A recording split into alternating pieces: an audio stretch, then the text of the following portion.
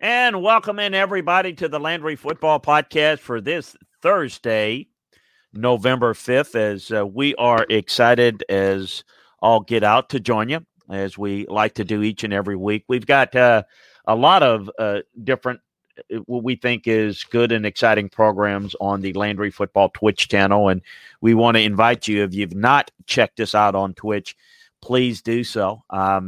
It's twitch.tv/Chris Landry Football is where you find us. Two things. Hit the follow button, which is a little hard at the bottom right hand of the screen. This will automatically send you a message every time we are live and give you a link to the show. And secondly, chat with us on Twitch. Say hi, say anything you want, ask a question, as we've got a lot of you that are very, very good. And I can't tell you how much I appreciate everybody's involvement. We are trying to make this like a community, a football community. And look, we have in the coaching and scouting business, we have staff meetings and we talk football. And I kind of look at it this way as an opportunity for folks to ask questions and to maybe get into some interesting football conversations that we partake in each and every week here. So do that. And as a subscriber, you're going to receive a commercial-free experience on Twitch, which means you won't miss a minute. And as subscribers to the Chris Landry Football Insiders chat room, we're going to lean on you to cheer and have fun and make comments. And it's a great way to support us. And again, if you like what we do, share us a few bits. Subscribe so that you can get, become a subscriber. And again, you can get the commercial-free interruption. But then also you can cheer us on if you like what we do. Again, 200 bits is $2, for example. So any bit, any little bit will help. This podcast brought to you by a couple of fine folks that we want to tell you about off the top. Manscaped, and the support for the Landry Football Network is brought to you by Manscaped, who is the best in the business in below-the-waist men's grooming. Precision engineered tools, obsessed with their technology and development. They provide you the best tools with the best grooming experience that you can get. That's why Manscaped has redesigned their electric trimmer, the Manscaped. It's their third-generation trimmer. It features a cutting-edge ceramic blade to reduce grooming accidents with the skin-safe technology. The battery will last up to 90 minutes. And so you can take longer to shave, and it's waterproof. The waterproof technology allows you to use it in the shower. The LED light helps a little bit in the shower as well. Get 20% off plus free shipping with the code Landry20. That's all caps, LANDRY20. That's LANDRY20 at manscaped.com. We appreciate them, and we certainly appreciate you. For those of you that are into the gaming aspect of what we do, we want to, again, tell you about American Betting Experts, which you can find on the front page of LandryFootball.com. It's also where you can find the Twitch channel, but you can find special gaming offers from American Betting Experts. It's one of the largest licensed sports and casino vendors in the U.S. We've teamed together with them to provide special gaming offers to all Landry Football followers and podcast listeners. Here's what you do. Go to the website, LandryFootball.com. Click on the ad located in the upper right side of the page. Pick among the gaming sites legal in your states, such as BetMGM, DraftKings, FanDuel, PointsBet. Sign up and instantly receive an account deposit match or a risk-free bet from $100 to $1,000. It's that easy. Go to LandryFootball.com. Click on the ad located. Special gaming offers right at the top right. Get in on the action with a special offer from American Betting Experts. And for Thursday night NFL, BetMGM has the following campaign. Bet $1 on either team's money line and receive $100 when a touchdown is scored. So $100 touchdown. Again, bet $1 on each team's money line on Thursday night football. Get paid $100. So we really appreciate it. Again, we really appreciate you joining us for another edition of the Landry Football Podcast, and we appreciate our great folks that can hopefully listening to us on the Radio Influence Network. Also, again, you can catch us on twitch.tv. You can catch us on YouTube, Landry Football YouTube, Landry Football Facebook, and, of course, Twitch TV. We are going to answer your questions. Got some questions from a couple of folks. Let's see. RW has some questions about LSU, Bo Pelini. We're going to get into some of that. We've got a question from Michael and Richard. So we've got some good things to address here today. We're going to talk a little bit. We've had this question asked a bunch in a general sense, and we're going to get into it a little bit on, you get this a lot. Chris, is it more about the players or coaching? And it's kind of a comical question, but we're going to get into kind of the importance of both, obviously, and why you've got to have both and why they're so important to the success of the whole operation. But again, we welcome your questions. For those of you that want to join us in the chat room, we appreciate you, and we'll get to you as we go along. But I want to get into a little bit of some of the games this weekend. Big Georgia, Florida. I want to remind you that LandryFootball.com has the detailed film room breakdowns that you can get with regards to roster analysis, how we expect the game to go, some of the key matchups, strategic matchups that are going to be involved in the process. So you want to make sure that you check that out. That's going to be, it's must see, must read, because it gives you a little bit more insight than we can possibly do here on the podcast. And we've got a lot of feature games that we've got on there. Florida, Georgia, Clemson, Notre Dame are two. BYU, Boise State is a very underrated big game on Friday night. So we've got those, but we're going to break down by conference all of the games. So you're going to have a good feel for things, and we hope that you take advantage of the opportunity to get just that, all the information that you need for the whole game of the weekend, as well as all the NFL games. So check us out. So the question or something that I wanted to get into, because we've talked a little bit about it, and we get this quite a bit. Players, coaches, you can certainly look at situations and those that want to take a side, which I never do, because I know from experience that there's importance on both. Chris, is it more about players or is it more about coaches? And you're not going to like the answer because it's not a great talk show answer. It is both, okay? And you can state your case. If you're in a courtroom, you can make your case one way or the other, and you can point out instances that will prove your point one way or the other. The problem when you that's the court case and how you deal with it in a court of law environment. It's a lot different than what I call proper analysis. And what's really important to understand is that when you are evaluating a situation, players, teams, coaches, schemes, you've got to look at the whole process. And one of the things that I always stressed was, look, I've seen really talented players that are not utilized, that are not developed properly, that are not schematically sound, or even if they are schematically sound, they're not from a fundamental technique sound. I mean, you can have great technique. If you can't tackle on defense, you're in trouble. You can have great scheme. You can't protect. You can't block. You're in trouble. So I've seen really good talent struggle. And I've seen teams that may have less talent play really well. But there's always a ceiling, a pretty low ceiling, if you're delinquent in one of those areas. So when you're looking at the personnel, there are different ways to coach. There are different ways to get the most out of your team.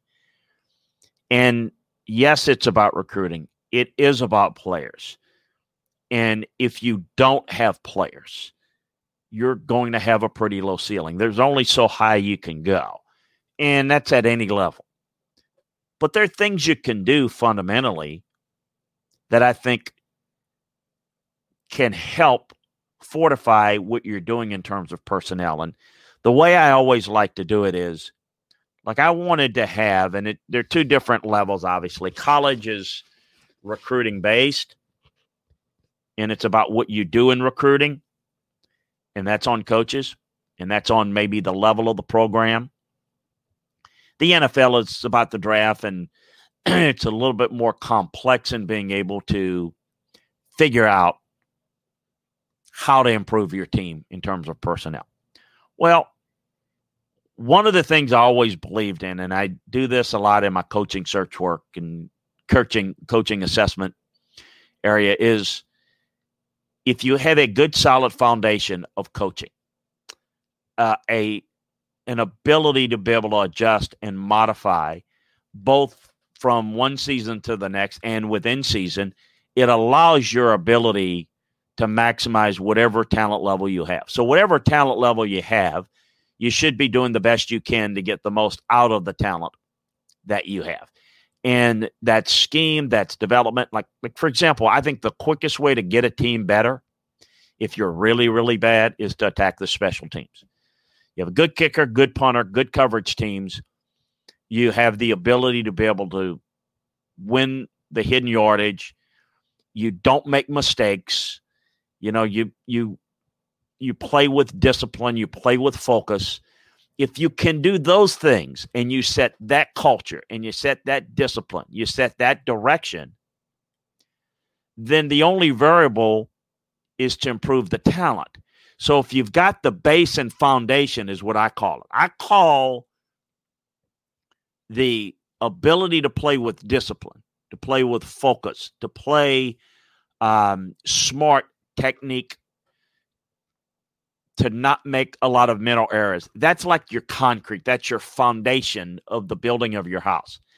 Then you can move up and then build the different pieces together.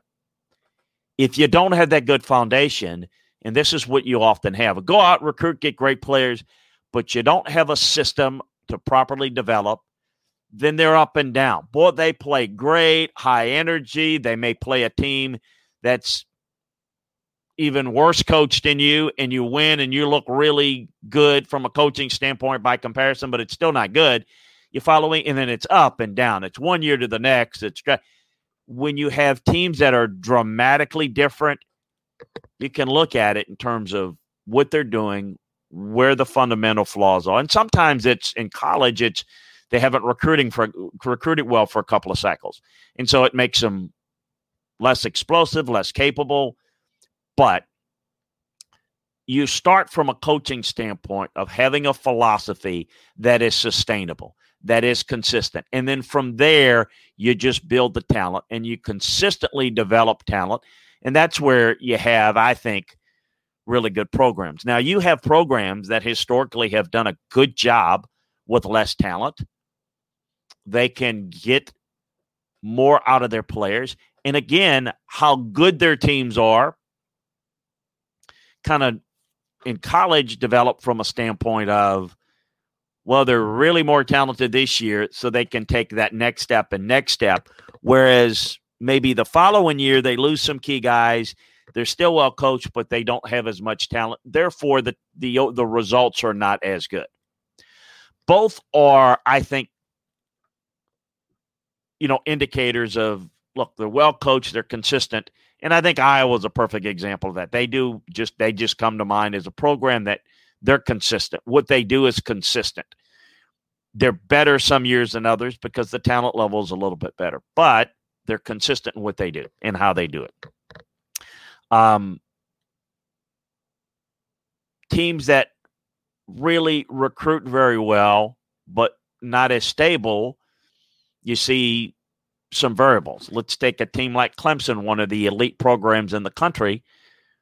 that when Dabo got there, they were recruiting good talent, but they weren't very well coached.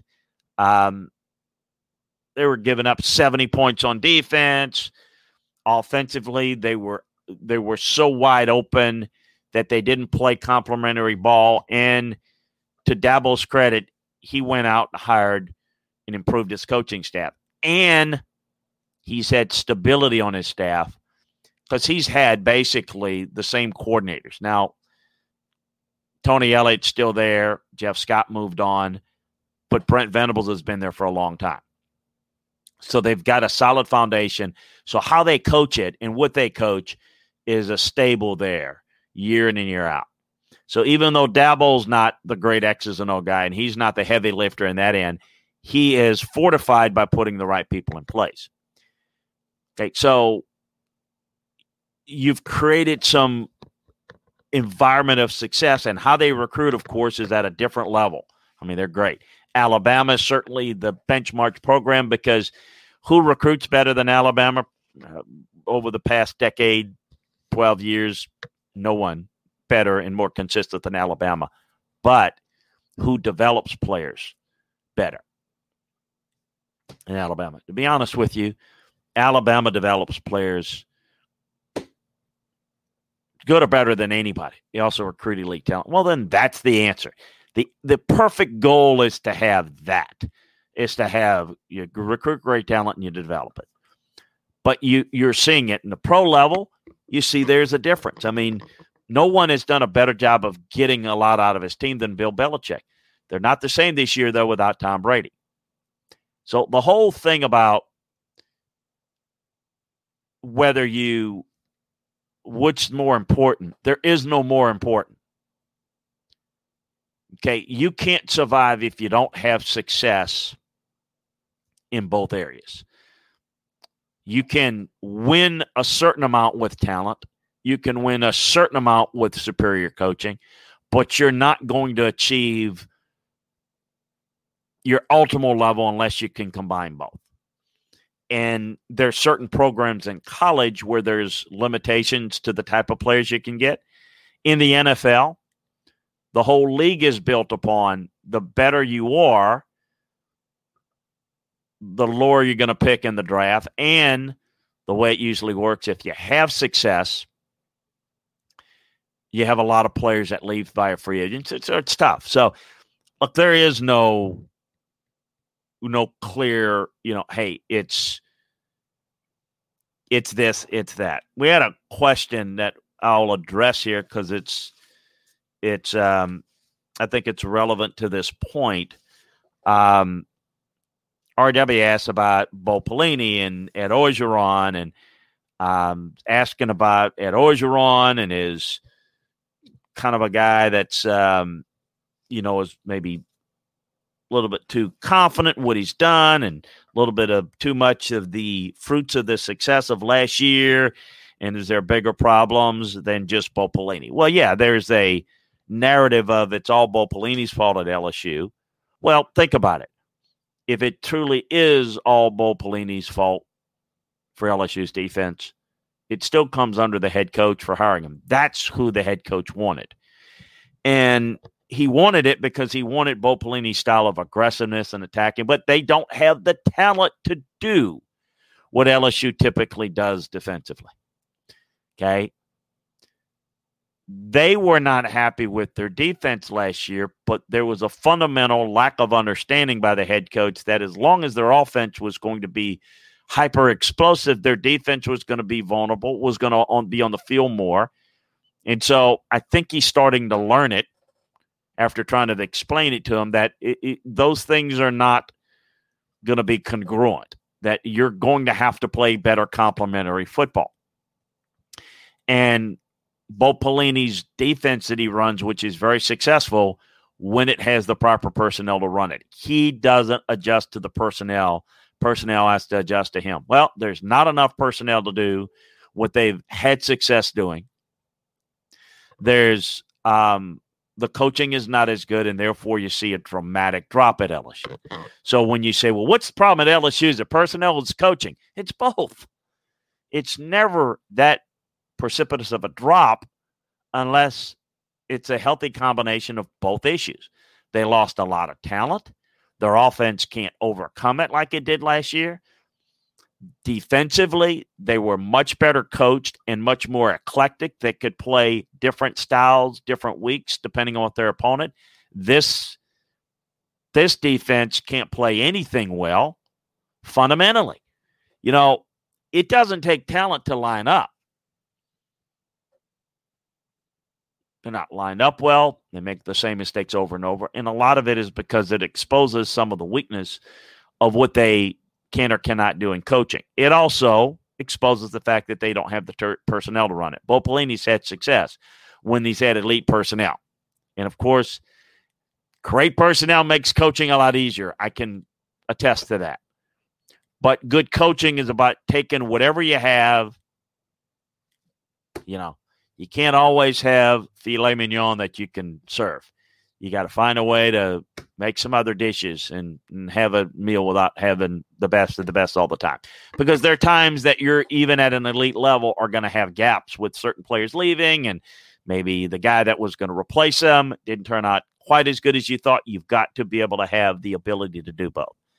So, I mean, it may seem like a very simple thing, and hopefully this gives you a better understanding of, look, you've got to have an ability from a coaching standpoint to maximize what you have.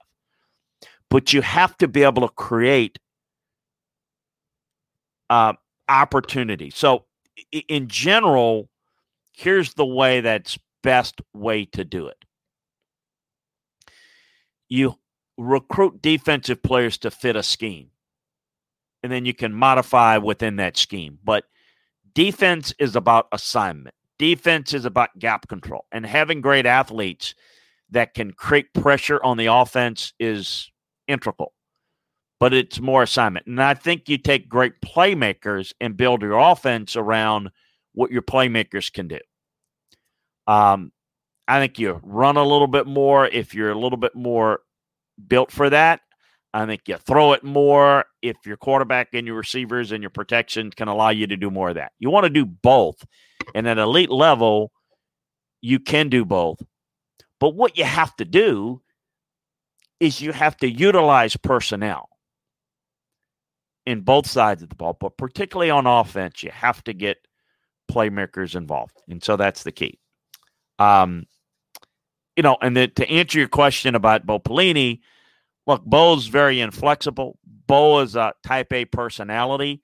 Bo is a lot like Ed Orgeron personality-wise. When Dave Aranda was there, Dave, very cerebral guy, just kind of dealt with Ed, let Ed have his say, but he knew, you know, Dave knew what to do and how to do with it, and he just kind of did what he wanted to do, what he needed to do, and Ed would, you know, wouldn't know one way or the other. With Bo Pelini, it's a little bit more of a confrontational issue. It's more of an ego issue with Pelini. And so this has kind of come to a head. And the fate of Bo Pelini and this LSU defense for next year will be defined by how well they finish this year. So hopefully that answers, RW, your question there.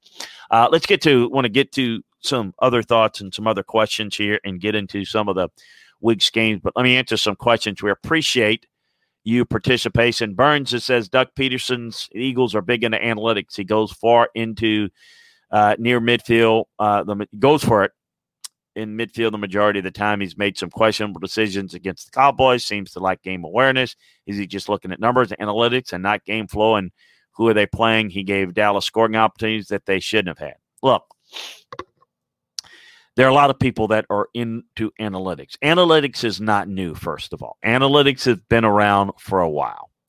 It wasn't necessarily called analytics, but their tendencies, their things that would be more indicative of whether you go, don't go, how do you play this. We all have dealt with breakdowns. What's made analytics better is that the film has allowed with breakdowns, you can do a lot more. For example, the old days when I first started in coaching, you had 16 millimeter film where you literally had to take the film and cut and splice all the first and short, second and short, third and short, third and long. I mean, you have to break them all down. Now it can be digitized so you can get the information quicker, and then you can look. Here's the thing: how you break down tape. You're breaking down your first down offense. You can take all your first down plays and study them, where they are not, what you do. You can take all of your situations, third down, third and long, fourth down, all of the plays inside the red zone, all the plays back in your deep end, middle of the field.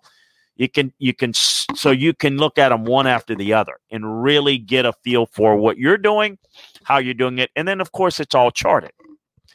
Well, all of that information has been there and is there. What you're seeing now is more analytics that tells you what to do. Here's my feeling on analytics. As I said, it's been around for a while. I use it, but it doesn't override my intuition.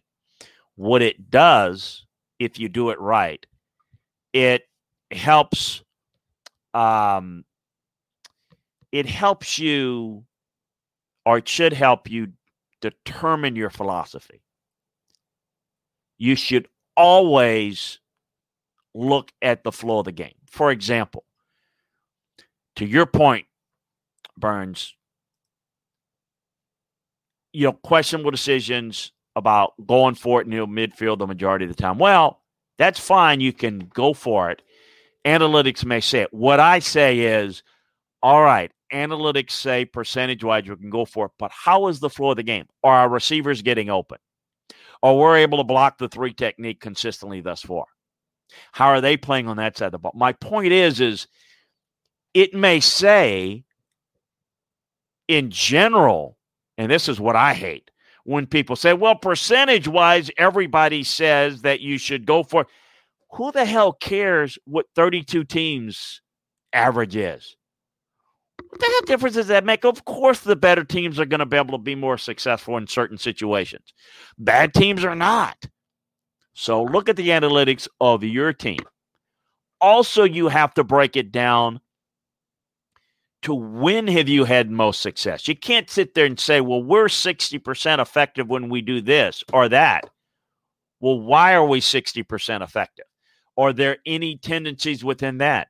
Yeah, we're a little bit more effective when we play teams A, B, C, and D versus, X, Y, and Z. Well, what do those A, B, C, and D have in common? Well, we were able to block them a little bit better. X, Y, Zs are a little bit better. That will affect me. All right, look, yeah, we're 60% in this category, but we're not having success blocking the three technique. He's kicking our ass. That might affect whether I go for it or not, don't you think? So, no, I think analytics help derive your philosophy overall with your team. But all it does is, and that's what we use the term, break it down. Break it down. We're percentage-wise in this situation this. Why? Well, because we do this. Why? And the more you break it down further, the more you can get to the answer of why you're having success and whether this current situation, you feel good about it. It might be a situation where it's a low percentage. Don't go for it here. But we're kicking their ass. We're blocking them. I feel really good. We're executing. We're having no problems.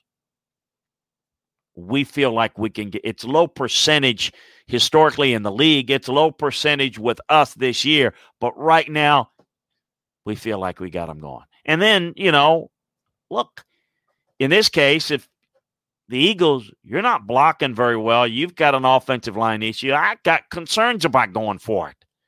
I can call a ball play. So, yeah, I think guys tend to rely too much on analytics. And I do think those situations are individualized and should be. Like for example, I get this a lot. Why the hell in goal line situation does a team line up in shotgun? Makes no sense. Well, the reason why they do that is because a team that runs shotgun most of the time, they are a zone blocking team. So what in zone blocking, you want to have influence blocks, meaning the defense will initiate its charge and you're going to block them on the angle. They come from one side, you're going to block them so that you can block them and move them towards the direction they want to go. They come at you this way, you're going to block them that way. You're not going to man blocking. You're not man on man. I'm going to move him or they're going to move me. They're going to move you. Well, you don't want to be under center where they've got an advantage because you're a zone blocking team. You're smaller, you're quicker, but they're more physical. They're going to get penetration. Well, you don't want to be lined up under center where they got the charge, they meet you right in the backfield. You want to have the option to have the influence to where you can let them get their charge and you can block them at an angle. Now you've got more of a chance. So, that is a play calling issue, and a lot of analytics are what do we do in this situation that's successful? Well, what we do in this situation that's successful may be certain plays out of certain formation, out of certain personnel groups. But, again, against what opponent? How talented are they? How successful are we at running that? I think all those things are important. People will say this, I don't understand it. Well, running the football great, then we stop running it. Well, they stopped running it because the defense is now playing a different front because you are running the football well against that defense. They're going to make an adjustment. So what allowed you to have success is no longer there. So what do I always say? They're able to load the box and stop the run. You better be able to take advantage of it by being able to throw the football effectively against a weakened coverage unit, less guys in coverage. Well, most people, I don't get it. We ran they don't need to run it into a brick wall 5 times to realize, oh yeah, well, it's not working. We already know it's not going to work now because we are able to block that front when they're playing a 6 and 7 man front. And we're running spread. Now, all of a sudden, they've changed the look of their front. We can't block that. We're not going to have success with it. So we have to do something. We have to modify it. So, again, there's a lot more to it. Play calling and decisions on where to go for it or all those things you can look at in an overview. You need to look at it, though, and break it down by the front, by the coverage, by the personnel grouping, because that's the only analytics that matter because it's comparing apples to apples. And then you have to adjust the flow of the game. Week 4, when we played them, we couldn't run certain things. We weren't very successful. We weren't very sharp. We had the same plays called, but we weren't executing quite as sharply. Now we're better at it with more practice. Therefore, our chances in the same exact situation are better because we're better executing. So just some things to keep in mind. Jig's dad, and we appreciate him cheering us 100 bits. All of his support. What are your thoughts on Joe Judge so far? I think the Giants are playing better each week with all their limitations. I agree. Watching the Giants, they are playing better. They are, I think, more fundamentally sound. I think they're playing harder. I think they played well. Thought they played well against the Bucs. Thought they played well against the Rams. I do think they are playing better. They're not good enough in certain areas. I'm curious to see where they go from here and how they finish out the season. They're going to have some tough decisions to make on what they do. There's going to be a lot of pressure to let go of Dave Gettleman. I admit. Friend of Dave Gettleman's, like him. Think he's done a good job throughout his career. I think you can question decisions that he's made, just like with anyone else. The Giants historically are patient, not overreactive. I'm more inclined to say that I think this team is doing some things that are positive, as opposed to across town with the Jets, where I see there's going to have to be massive changes. So I'm much more encouraged by what the Giants are doing. And I know that if you look at the record, you'd say, what's the difference? They're bad as bad. And you're right. I think that's an observant point that you bring about, that even though their record is not good, they have looked a lot better. I'm going to get into some NFL discussions here in a minute. A couple of other questions I'm going to get to. Michael asked about, I hope some questions regarding building a roster. I'm going to start off with my position that teams should use all of his picks to move up and select 2 to 4 players, depending on the draft capital in the first 3 rounds. Needs are filled by undrafted free agents, and the back end of the roster is filled by college free agents. I based some things I've read. First, the number of starts by first rounders compared to second and third rounders, and starts by first, second, third rounders compared to fourth and seventh. Secondly, career approximate value of players in the draft slot. Thirdly, potential flaws, lack of depth, salary cap. All right, a couple of things here. And this is something we get into a lot, Michael, around draft time, but I'll mention it in terms of roster building. First of all, the premise of selecting players, first-round players, second-round players, third-round players, are all wrong. There's no such thing as uniformity with a first-round player or a second-round player. That's where players are taken. Where players are graded are very often different. So understand something. The whole key to this being successful is how well you evaluate. You can't draft well if you don't evaluate well. The philosophy of taking players in the second, third, and fourth round, no. I've drafted too many starters in the fourth round, the fifth round, the sixth round. Fourth round players with second round grade. So what you're saying is you're taking guys in the second, third, and fourth round because they're second, third, and fourth round graded players. They're not. You can take a second round graded player in the first round. You can take a player in the second round that's a fourth round graded player, and you can take a second round graded player in the fourth round. The key is to evaluate correctly, and the key is to get as many good players as you can. In today's game, it's imperative that you build your roster from the bottom up, that you create depth, and the only way to do that is to get as many players as you can.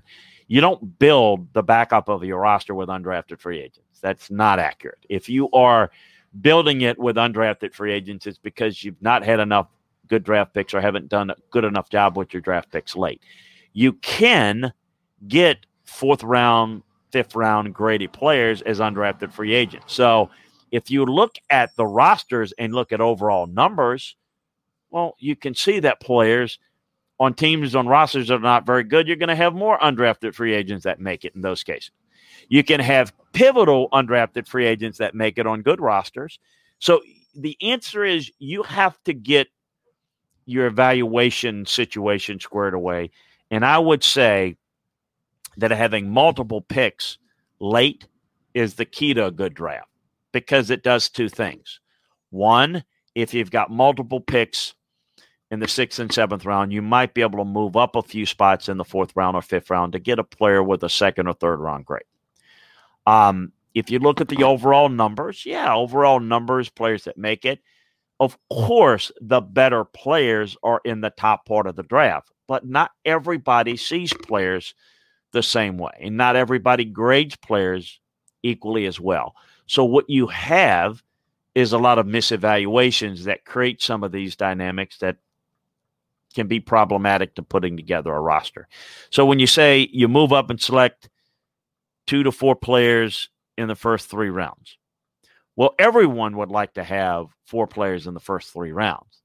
How are you going to move up every year? Where you're going to have to give up player picks in the first 3 rounds in future years to get up into this year's draft. So you can't move up and get players unless you are moving back. So your draft board dictates to you. If you've got a number of players with 2nd round grades still on the board, it behooves you to move out of your 2nd round pick into a 3rd round or into the 4th round so that you can get extra high picks the next year. It depends. The number of players that you grade on your board in the grade plateaus determine whether you want to move up or move back. So it is probably more advantageous to move back in the draft than to move up. That is proven to be true over the years. But situationally, it is more advantageous at times to move up, more advantageous in times to move back. So, no, I would not agree with that. It's a misevaluation. That's the key. And once you do that, I think what in today's fantasy world, people know the names of players. They know who's ranked as a first rounder, second rounder. Those are not accurate evaluations. Okay. There's no such thing as a first round player or a second round player or a fifth round player. They're players that are graded into a category. I don't want to get into it too much now. We'll get into that more in the offseason because that takes too long and I'm long-winded anyway.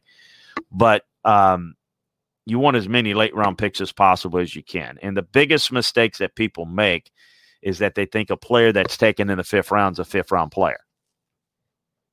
It's not necessarily the case. You got guys at third-round grades on some boards, they're taken in the first round. You got guys that are taken later, like I said, fifth-round players that are second-round graded players. I've drafted all pros in the sixth round, in the seventh round. Well, even in the eighth and ninth rounds when there were eighth and ninth rounds.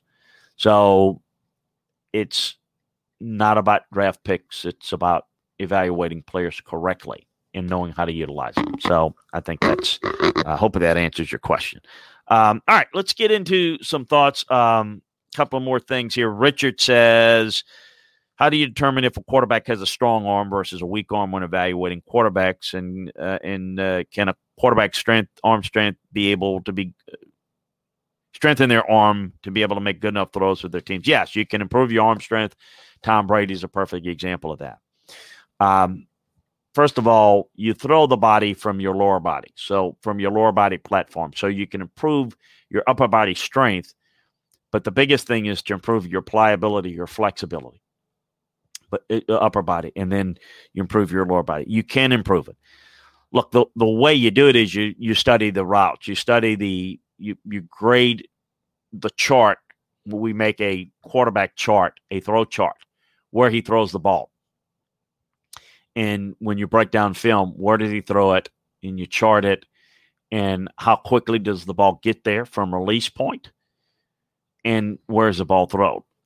So if you can throw it different routes, I break it down on the throw chart, which tells you on different routes how effective he is. That's how you do it.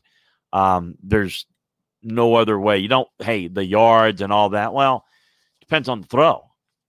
If you're throwing it deep against man-to-man coverage and you got no inside safety help, you can have a weak arm quarterback throw it 50 yards, throwing it from his legs, and he's throwing it deep, high inside.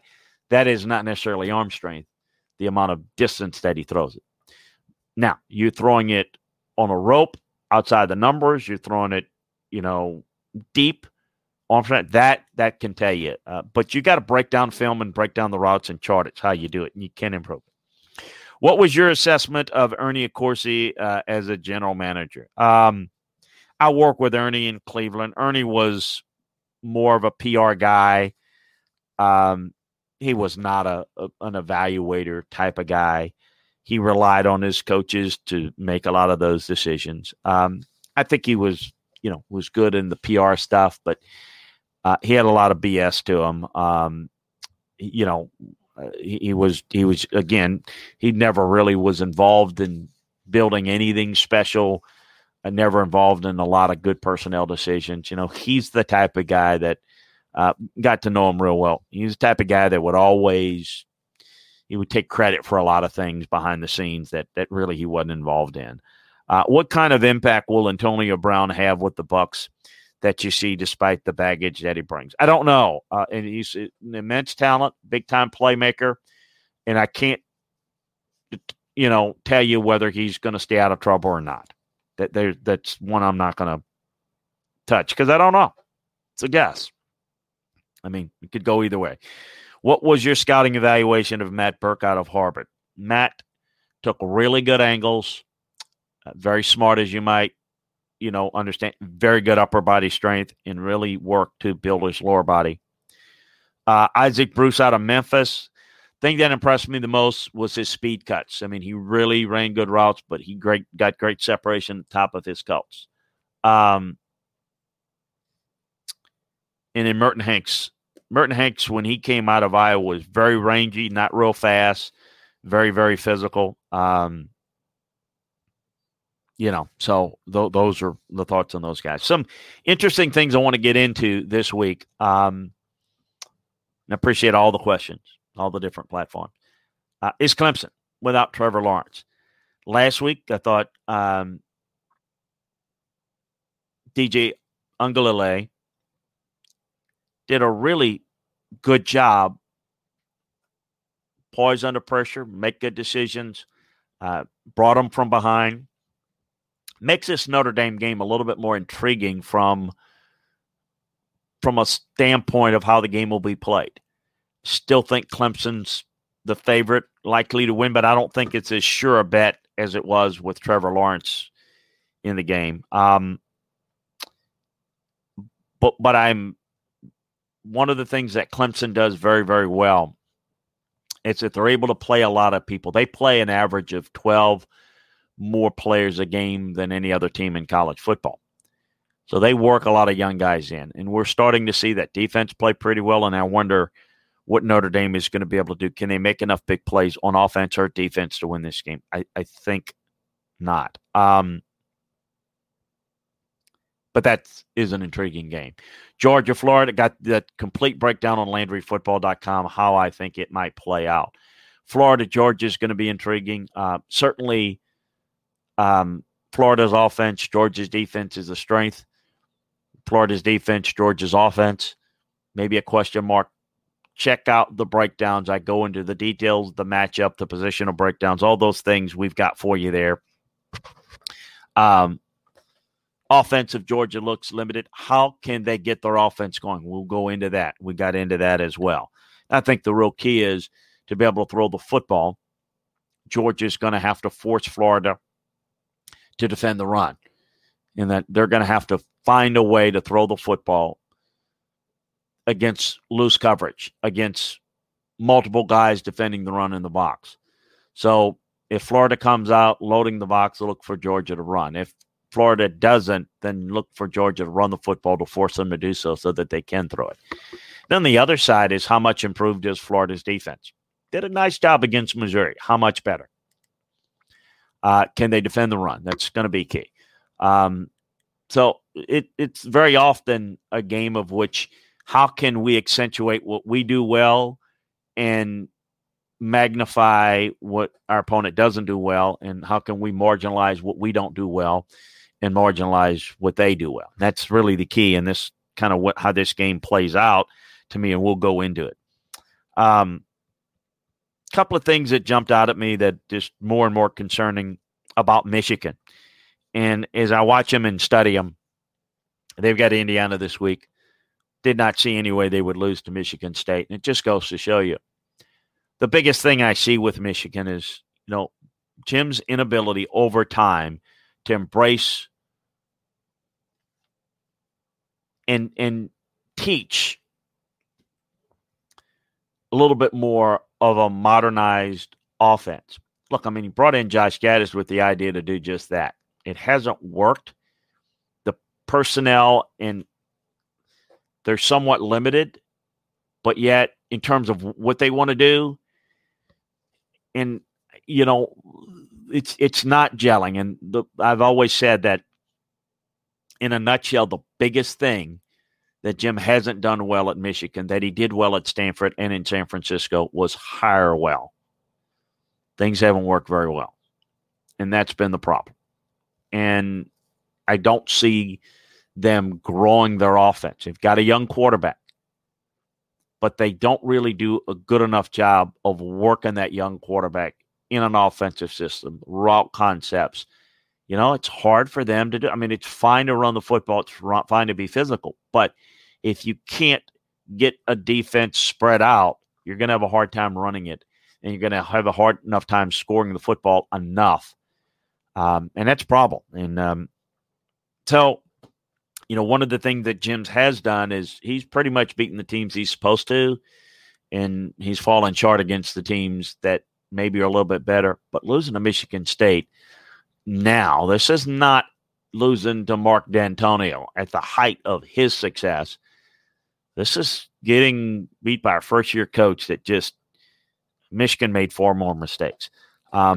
We touched a little bit about LSU. I won't go into that a whole lot. The collapse against Auburn is definitely alarming, definitely a problem. Oklahoma State, typically kind of how they are, good, but when they get into the big game moments where you got to win that game to maintain your position nationally, they've fallen short, probably taken the Big 12 completely out of the mix. We saw them against Iowa State in the year that LSU made the national championship game with 2 losses. Oklahoma State could have been in there. They were not able to take care of business. They had a better team then, but this is a team that's pretty good. They're not able to take care of business. Texas A&M is playing really, really well. Arkansas has improved. Still hasn't beaten a really good team, though. A&M's getting good play up front in the offensive line. It's been the key. Alabama rolls while Mississippi State's offense still can't score.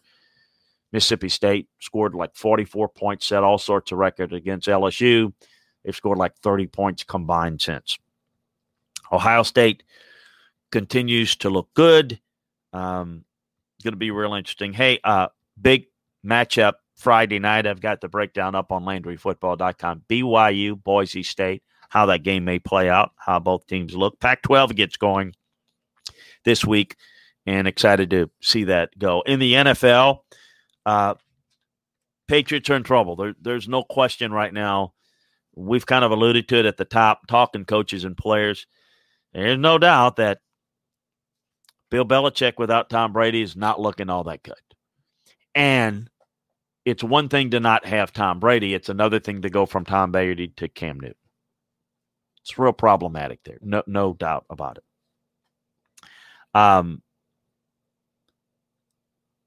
But looking at New England Buffalo last week, Bills should probably win that division, but the Bills have a ways to go if they're going to be a factor in the playoffs. Impressive with the Steelers' big win over the Ravens. Very good defensive team. Probably the biggest threat to Kansas City is Pittsburgh.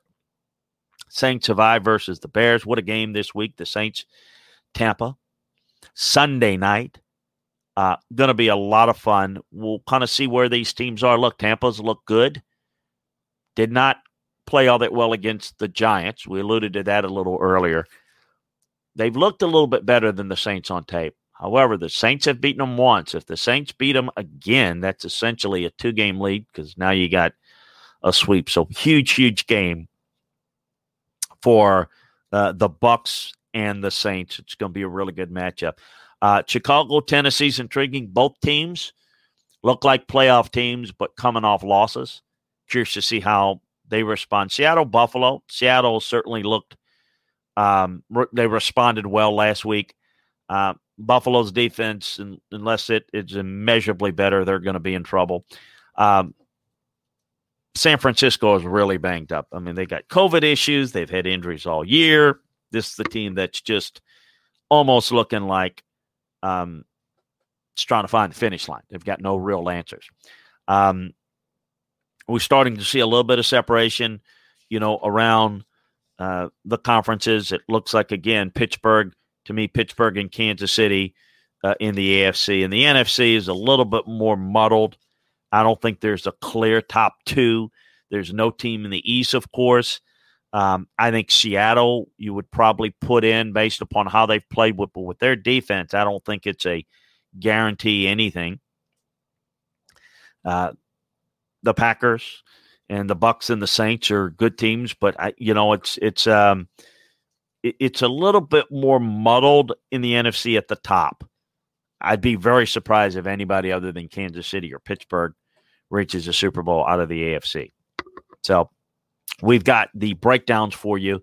The feature games we'll have up on LandryFootball.com, but we'll break down every game in the NFL, just like we do every game in college football. I appreciate you, again, joining us, part of the Radio Influence Network. I also want to thank our great sponsors from Manscaped that, check them out. Absolutely great product that they have. Appreciate them being on board with their precision engineering tools. Take advantage of it. What a great opportunity to get 20% off plus free shipping with the code Landry20. That's LANDRY 20 at manscaped.com. And check out, you want to make sure before you get involved in betting this week's game, go to LandryFootball.com, click on special gaming offers from American betting experts. LandryFootball.com, Scout's Eye on football, the Landry Football Podcast, everything we do here brought to you by American betting experts. So go to LandryFootball.com, click on the ad located on the upper right side, and pick on the gaming sites legal in your states, BetMGM, DraftKings, FanDuel, PointsBet. Take advantage of that today. What great offers before you get involved in placing your wager for the weekend. Again, want to thank the folks at Radio Influence. Check out their fine family of podcasts that we are proud to be involved of. Quick before we go, Bernsey says, do you think Dave Caldwell is safe in Jacksonville, or will they completely clean house? Look, Dave and Doug Marrone survived the purge of Tom Coughlin. It looks like they have made the transition towards youth movement, rebuild the roster. I don't think it's a guarantee that Dave Caldwell's going to be there. But I think clearly where they felt the problem was with Tom Coughlin, they made that move last year. So this gives an opportunity. But the one thing that the owner had to sign off on is kind of purging of the roster and making some of the moves that they've made. They're definitely cleaning house to build for the future. So it'll be interesting to see if they're going to allow the guy that's kind of rebuilding to build it, or they're going to bring somebody else. And I would imagine they're going to have some hard look both ways. So it's a good question there. And I don't have the answer right now. And I really think it will tell you this, that I think that there's going to be at least internally a investigation of who possibly they could bring in. And kind of compare that. And it's what I always encourage you guys to do. Look, before you make a move, see who you can bring in to upgrade. I mean, it's just like any player. I mean, you're not going to let a player go unless it takes talent to replace talent. You've got to get a guy that you have that you think is going to be a better fit for you. Well, you got to do the same thing as a coach, as a position coach, as a coordinator, as a head coach. You got to bring in somebody better, and you got to have a feel for who you can bring in that's going to upgrade you. And I think you need to do the same when you're dealing with a front office executive like a general manager. So, hey, appreciate you joining us. Join us again next week for another edition of the Landry Football Podcast. Thanks to Bernsey and Jig's dad for participating in the chat room. Got any questions, send it to us. But also join us in the chat room on Twitch TV. Appreciate you joining us. Spread the word about the Landry Football Podcast. We'll be here next week. Also, check us out at LandryFootball.com for all the latest information that we have there for you, breaking down the game inside the film room, like having your own scouting department or coaching department for less than a magazine subscription, less than $10 a month. So check it out. Actually, less than that if you take advantage of the year membership. Hey, appreciate you joining us. Have a great football weekend. Enjoy the games. We'll talk to you again next week, everybody.